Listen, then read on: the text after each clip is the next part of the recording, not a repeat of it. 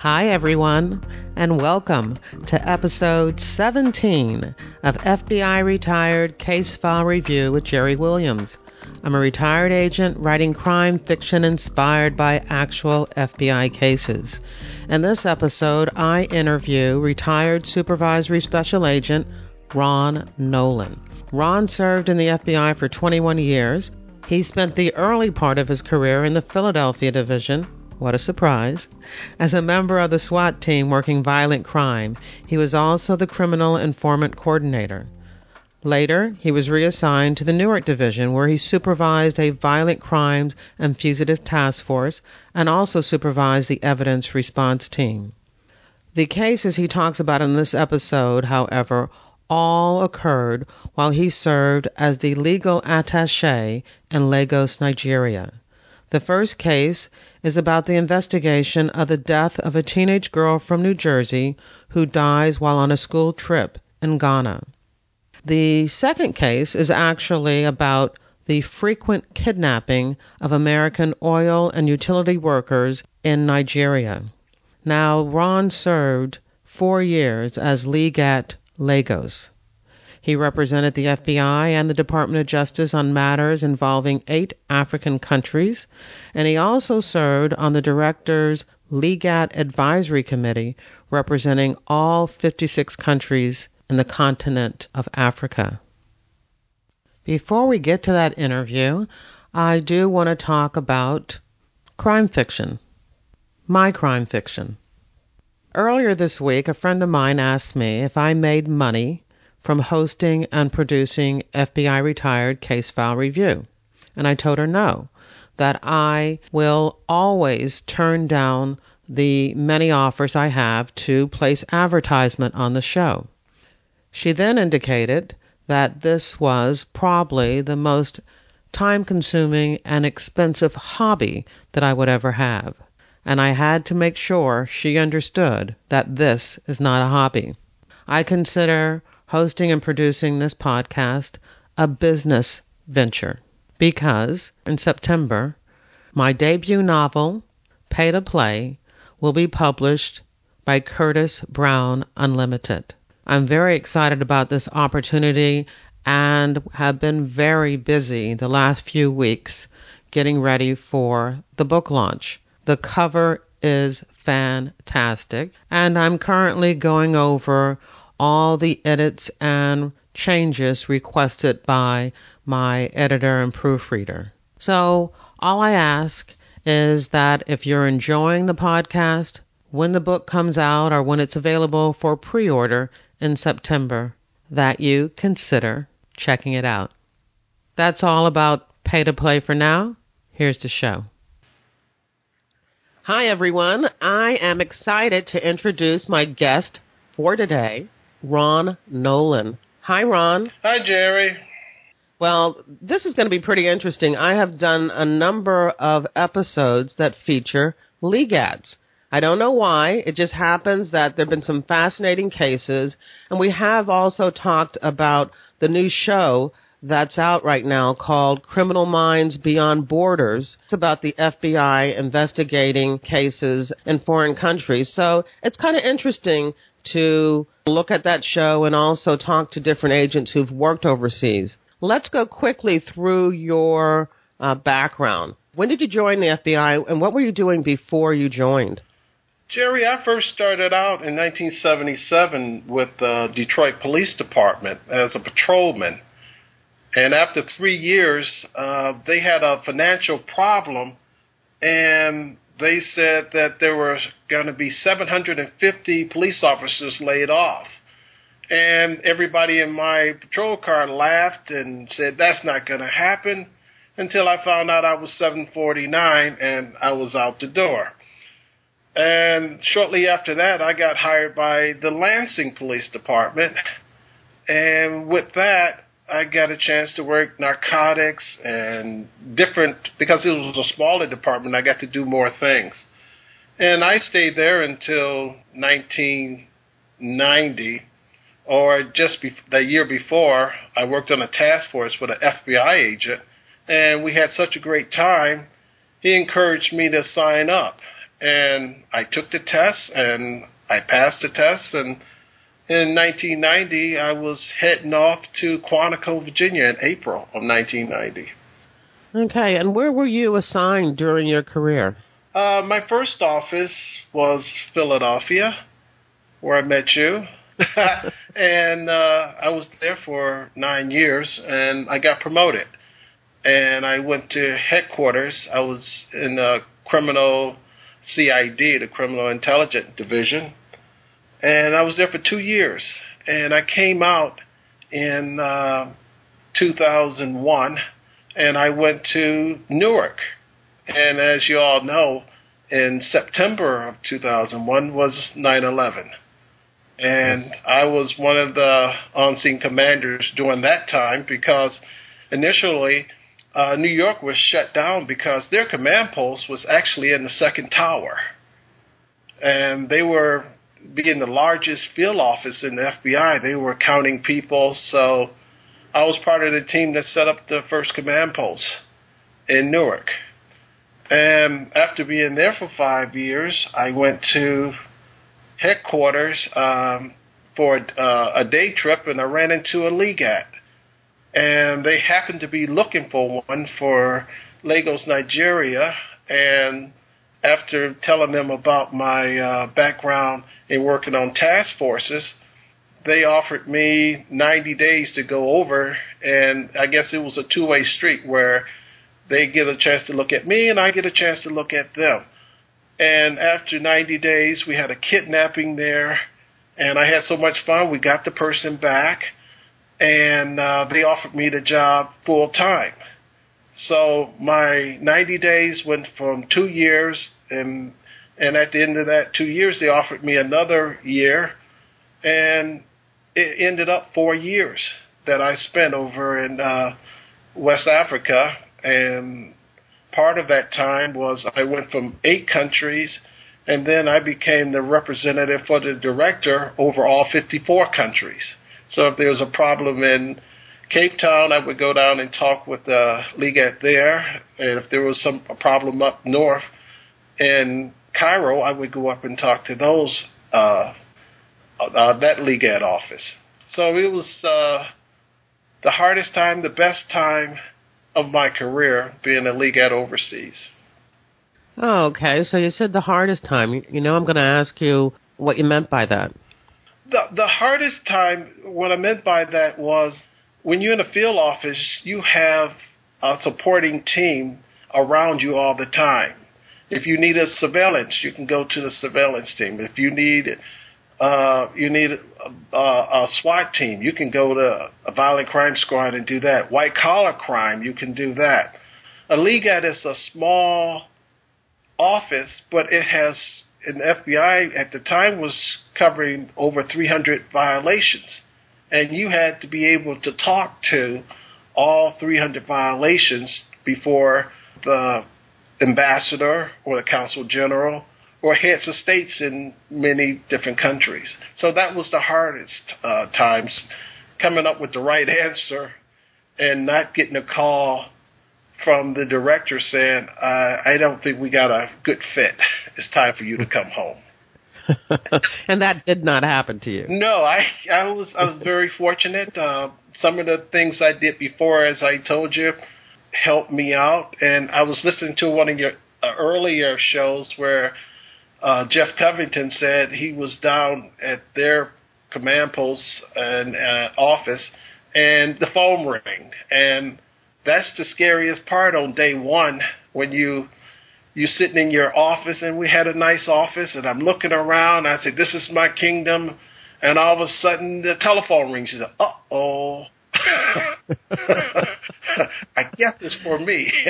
I know that you have a particular case that you want to talk to us about. I'm also probably going to ask you to tell us a little bit about that kidnapping case that you mentioned. But the case that I know you want to concentrate on has to do with a child whose parents allow her to travel with her school to Ghana, and she ends up dead. Yes, Jerry. It was this was back in 2007, And I got a call from the ambassador, Bridgewater, who's the ambassador over in Ghana, the country Ghana. And that's one of my regional coverage. And I basically stationed out of Lagos, and then I would travel when problems arise in different countries. And that was about 500 miles away. The telephone rang, and she was telling me about an 18-year-old female from Teaneck, New Jersey, who came over with her schoolmates just around graduation time to pass out school supplies to some of the schools in Accra. And they found her in the bottom of the swimming pool dead. And the parents think there was foul play. We need you to come over and lead the investigation. I had my secretary call the airport, got on a plane, and I flew over, not knowing what to expect. But once again, it's hard because you don't have all the resources that you have in the United States. I could have a evidence response team in the U.S. who can come over and help me, but since this was very fast, I had to do most of the work myself. And as once the supervisor over the evidence response team and going to some of the trainings with them, I knew what to do and how to conduct this investigation. Now, had the parents traveled to Ghana too? No, they stayed over in Teaneck, and they were going through their representative to get everything started. All right, so day one, you arrive. What do you do? First thing I do is I get a list of everybody that was in the hotel that night.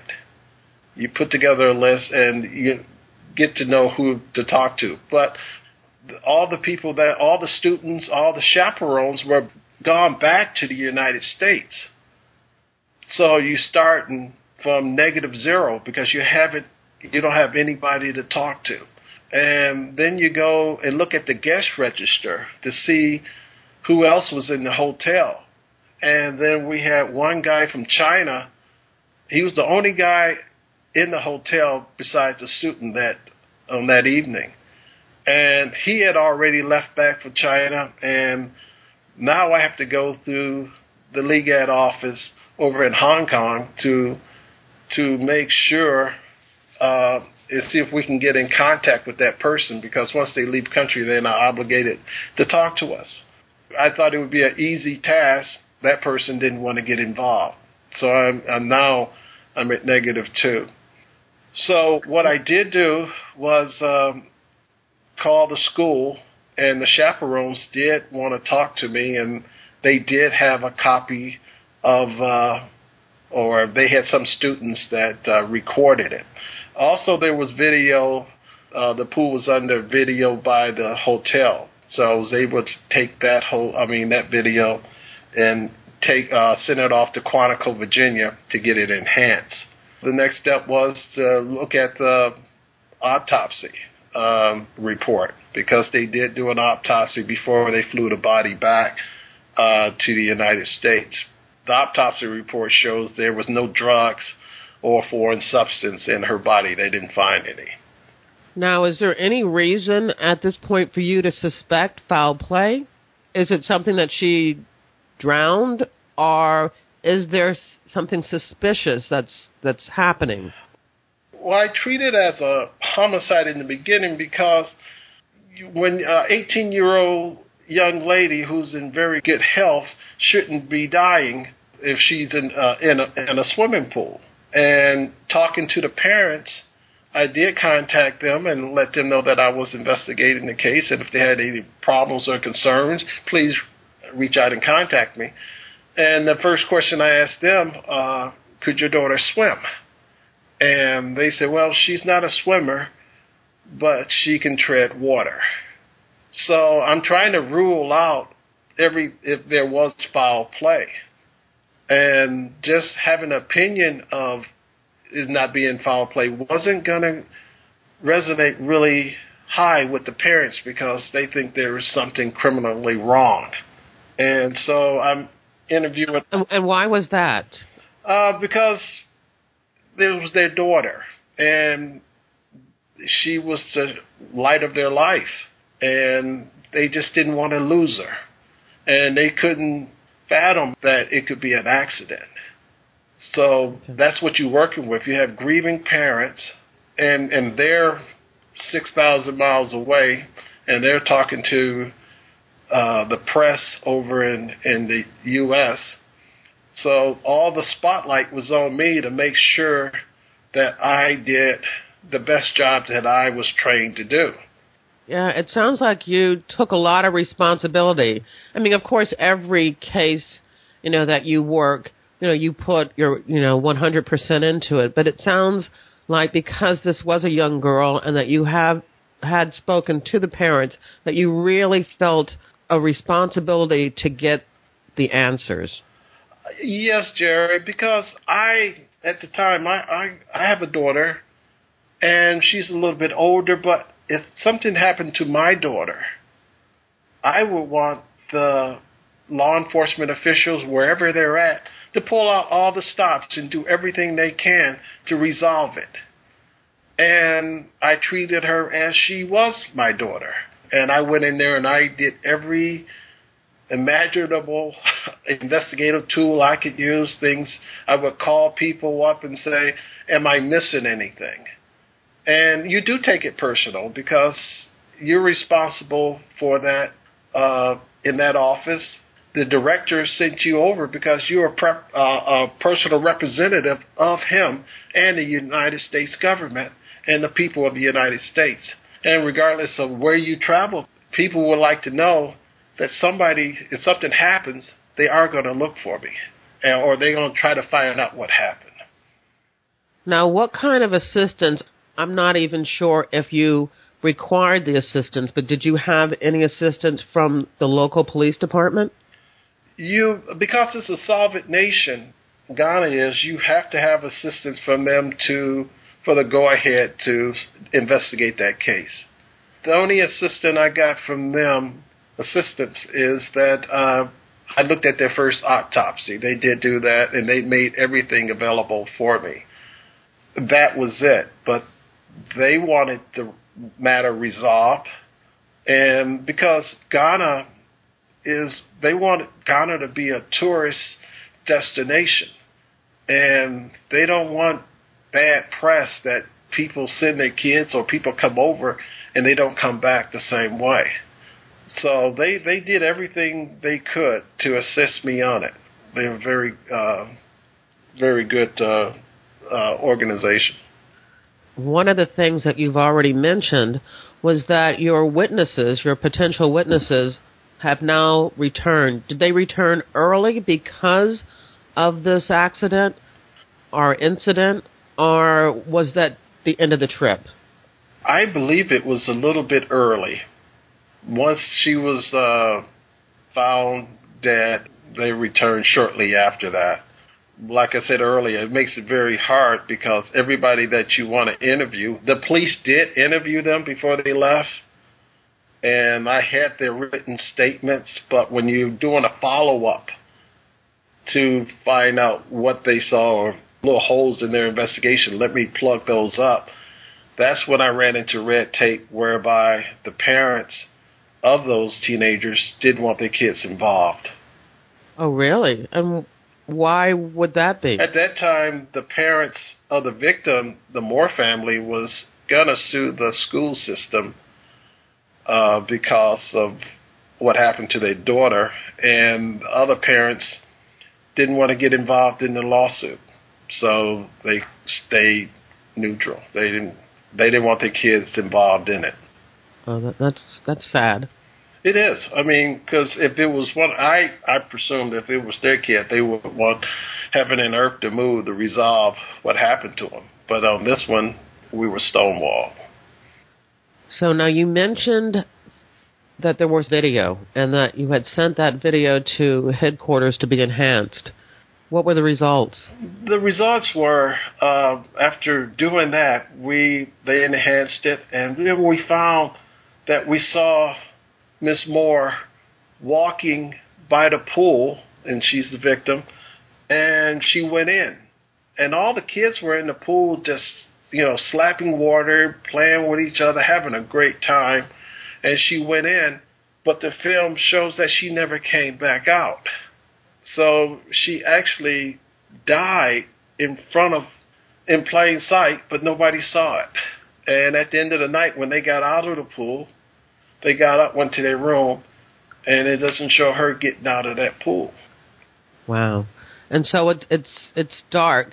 I take it there's lights underwater in the pool, but nobody notices that she's there at the bottom? There are, unlike in America where, everything is well lit, in Africa, which is a third world country, that part of Ghana the pool wasn't lit like it would be over here.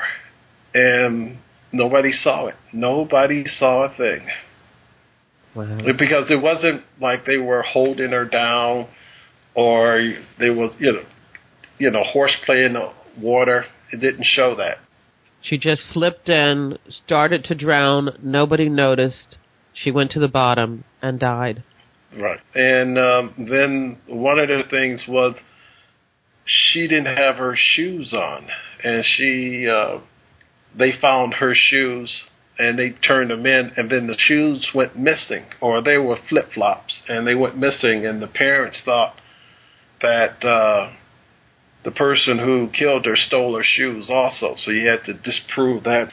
There was a basket weaving person who sat across the street 5-7 days a week. They weave baskets and sell them to some of the tourists. It was made mention that that person might know something. And so every lead that came in, I stayed there, or my number two went out and investigated every lead. And then it proved that it didn't happen the way they thought it did. And then at the end of the investigation, I was satisfied with it. I flew 6,000 miles from Lagos, Nigeria to Teaneck, New Jersey, and sat down with the parents in person because I was the lead investigator and told them everything that I did. And I answered every question that they had. So I just wanted to put a face. They had a face with a name. I was, all the way across the Atlantic. I was thinking, like, what if this was my daughter? It really bothered me. Even to this day, when I do talk about it, it bothers me. I wish I could have flew across there and had great news for them, but I didn't have the news that they wanted. And were they satisfied? Partially, I think they were satisfied. In the other way, I think they wasn't satisfied because they think that somebody held her down and she just wouldn't go out the way that it eventually happened. And they were still hurt. Did they have an opportunity to look at the video?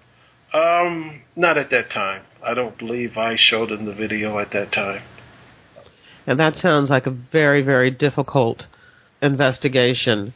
And I guess, the answer that it was just an accident just doesn't seem enough. But the reality is the reality. I mean, you are tasked to find the facts, and the facts are that it was an unfortunate accident. Yes, because sometimes bad things happen to good people. And they didn't want to believe that this occurred to their daughter. But like I say, I just didn't want her to be a footnote in history where nobody ever looked under the rug to see what happened to her. I did everything I could. I talked to some of the best criminal minds I knew in the world at that time and see if I left anything out. Everybody said that you did that and more. But like I say, it was my office. It's my responsibility. And I couldn't put that on anybody else to make that call. And I didn't think it was right to do it over the telephone or do it in an email or even do it over Skype. I think they deserve an in-person visit. And that's what I did. Well, can we do have a few minutes. Can we talk about, you teased us a little bit there. I don't know anything about this next case that I'm going to ask you about, but you said something about a kidnapping when you first got to Lagos in your first 90-day trial period. Can you tell us a little bit about that? That was, yes, that was Shell Oil Company. What happened was Lagos, Nigeria, supplies probably a third of the oil that we use in this country. And one of the biggest problems that we have, that they had over there, is militants against Men group. That's the name of the group, Men. And for the militants for the emancipation of the Niger Delta, Niger Delta. That's a region of the country where oil is, that's where they get the oil from. And they feel... Could you repeat the acronym and say it out again for me? It's MEND, MEND, Militants for the Emancipation of Niger Delta. And it's Niger Delta. And that's a region of the country where all the major oil companies throughout the world are represented in that region of the world, or a region of the country. And what happened was, it's a very poor part of the country. And they think with all the money going out from there, they should have better schools, they should have better hospitals, they should have running water, electricity, you name it. It should look like Miami Beach, or with all the money that's been generated out of there. Sounds reasonable to me. Well, yeah. And everything I said it should be, it wasn't. They didn't have running water. Electricity was, it would come on and go off. It's like blinking. It came on and went off and on so much that after you've been there a while, you didn't even notice it. It was in the beginning, you stop and get up against the wall and make sure nobody's going to come up behind you. But it happens so much, you just say, stop for a second. Okay, the can of Spam is over here. And you get it and walk on. So hospitals were very bad. When I traveled the country, I would have my first aid kit in case something happened. And with that being said, I used to tell people or joke with them, if I couldn't take Bear Aspirin for it, I would take British Airways. I'm out of there. So if you were sick, if there was any chance that you would end up in the hospital, then... Hey, book me a ticket. I'm out. I'm flying, So... I got to ask this question, then who was getting the money? I mean, if all this oil is being sold, I take it, to other countries for their use, who is getting the money? When I was there, they said 62 cents out of every dollar went to the Nigerian government. Okay? 62 cents. And we're talking billions and billions of dollars. And if you look it up on the map, even yesterday, I looked at, got a call from a friend that's over there. There's an oil shortage. So the fuel is very short in Nigeria, and they are having gas lines where you have to stand in line, to get gas. And it shouldn't be that way. It shouldn't be a shortage on a country that's producing all this. So it could be going to the government. Is it coming out of the government? I don't know. And I don't want to cross that line because there's still people over there.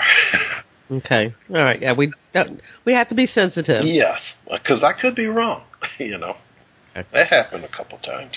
But so what happened was they would take some of the oil workers hostage, and some of them are U.S. citizens. So when it happens, normally they do it around 4:30, 5:30 in the morning, and I would get a call from the regional security officer, which is the RSO, and say, hey, we have a kidnapping. And they'll give me the name, And then I would call our PSYOC down in headquarters at FBI HQ and tell them,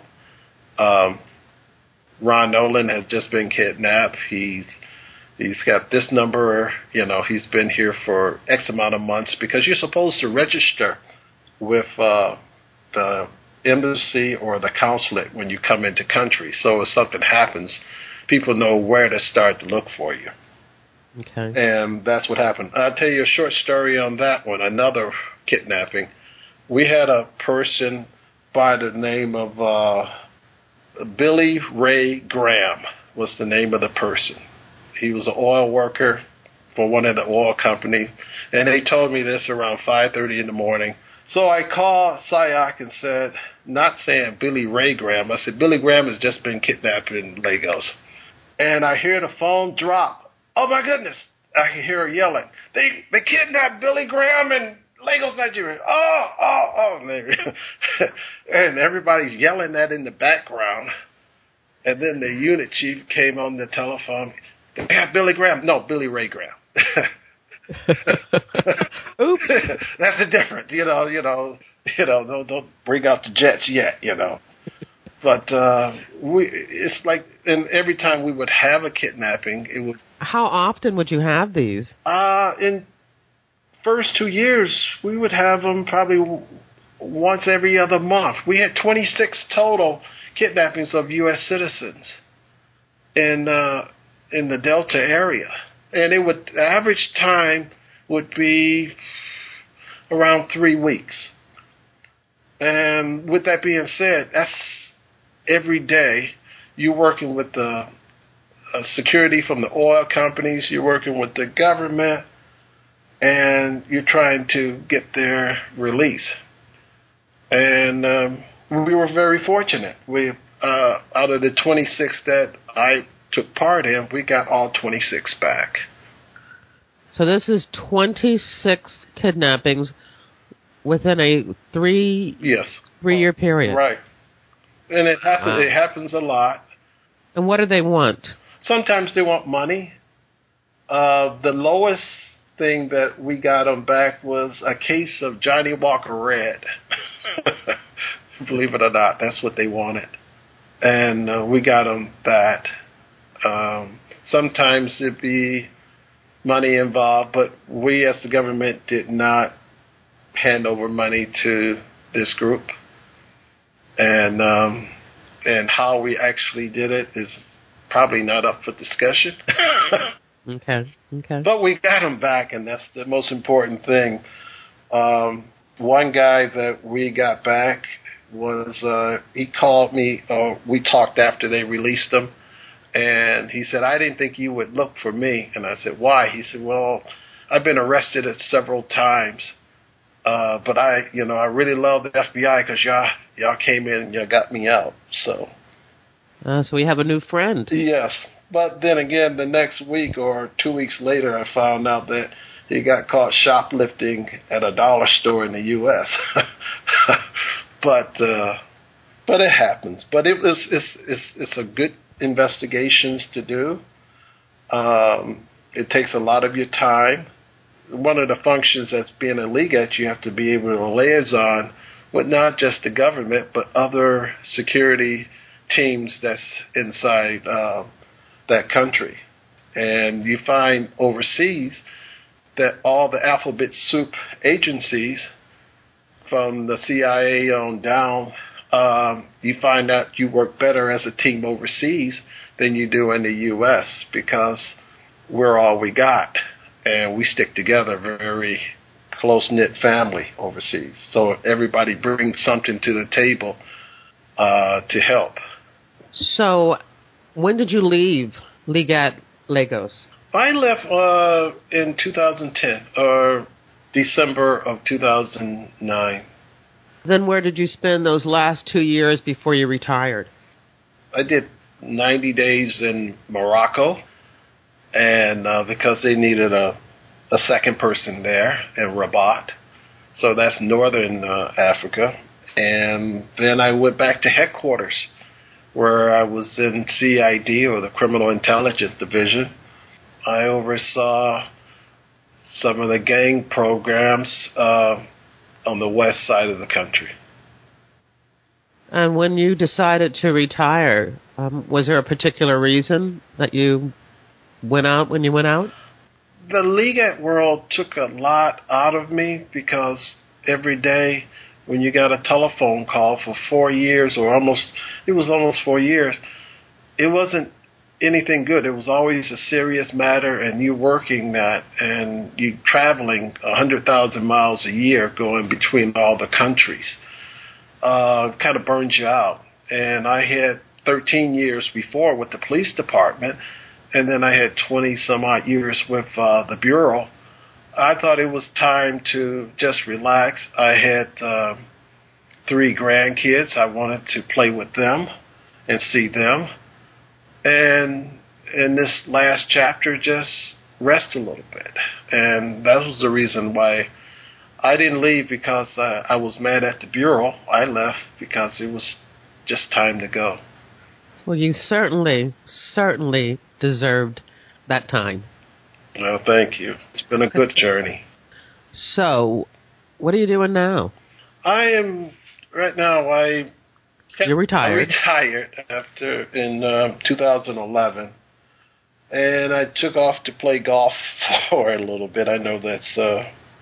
But after working 34 years, I decided that I needed a little break, so I took time off. And then my wife was reassigned. She's a commercial officer with Commerce, and brought me here to Atlanta, Georgia.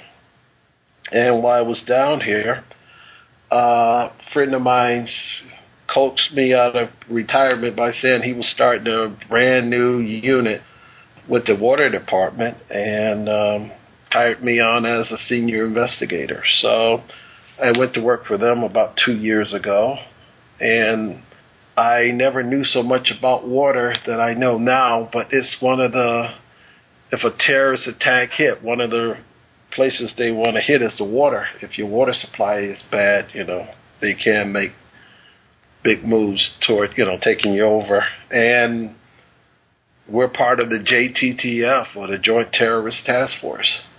Oh. So I've been doing that, and I do a lot of teaching down here for the city. I do drug awareness classes, and that's about it for the last 2 years. And at the end of this month, I retire again, and the next assignment for my wife is Cairo, Egypt. So I'm going back to almost where I started in the foreign program. Oh, wow. And how long will you be there? 2 years. Okay. Well, at least you're going to feel comfortable. You're going to know exactly what to expect.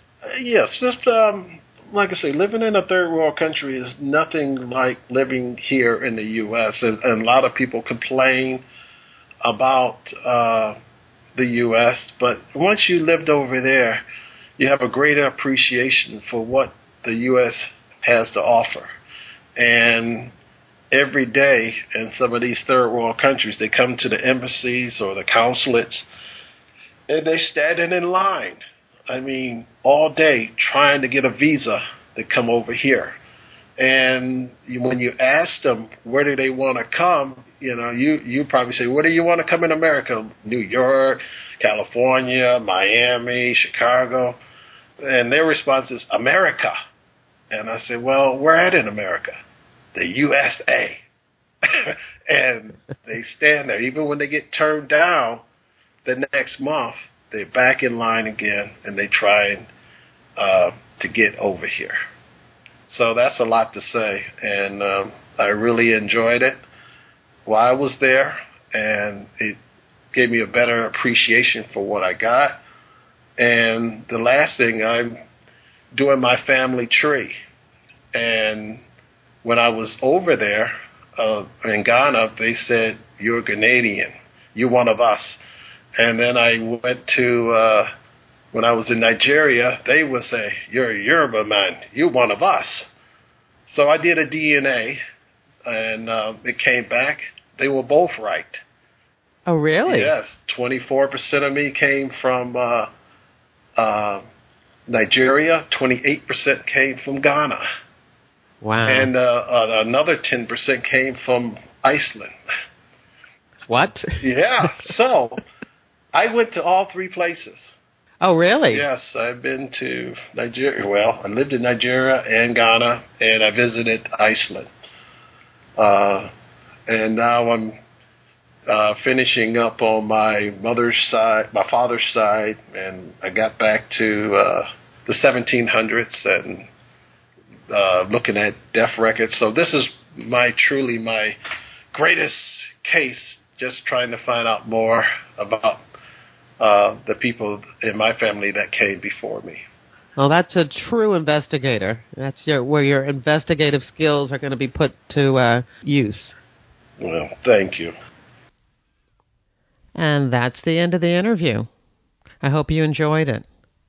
As always, back at jerrywilliams.com in this episode's show notes, I have photos of Ron Nolan, and I have links to a couple of newspaper articles about the case of the teenage girl from Teaneck, New Jersey. Before we end, I just want to make sure that I let you know how much I appreciate you listening to FBI Retired Case File Review. I love getting the emails and the tweets about the show. Thank you so much. I know I ask you to do a lot. I ask you to subscribe to the show on iTunes. I ask you to share it with your friends on all the social media platforms. And most importantly, I ask you to sign up for my email newsletter. So do them all. Pick which one you want to do, but please continue to support the show.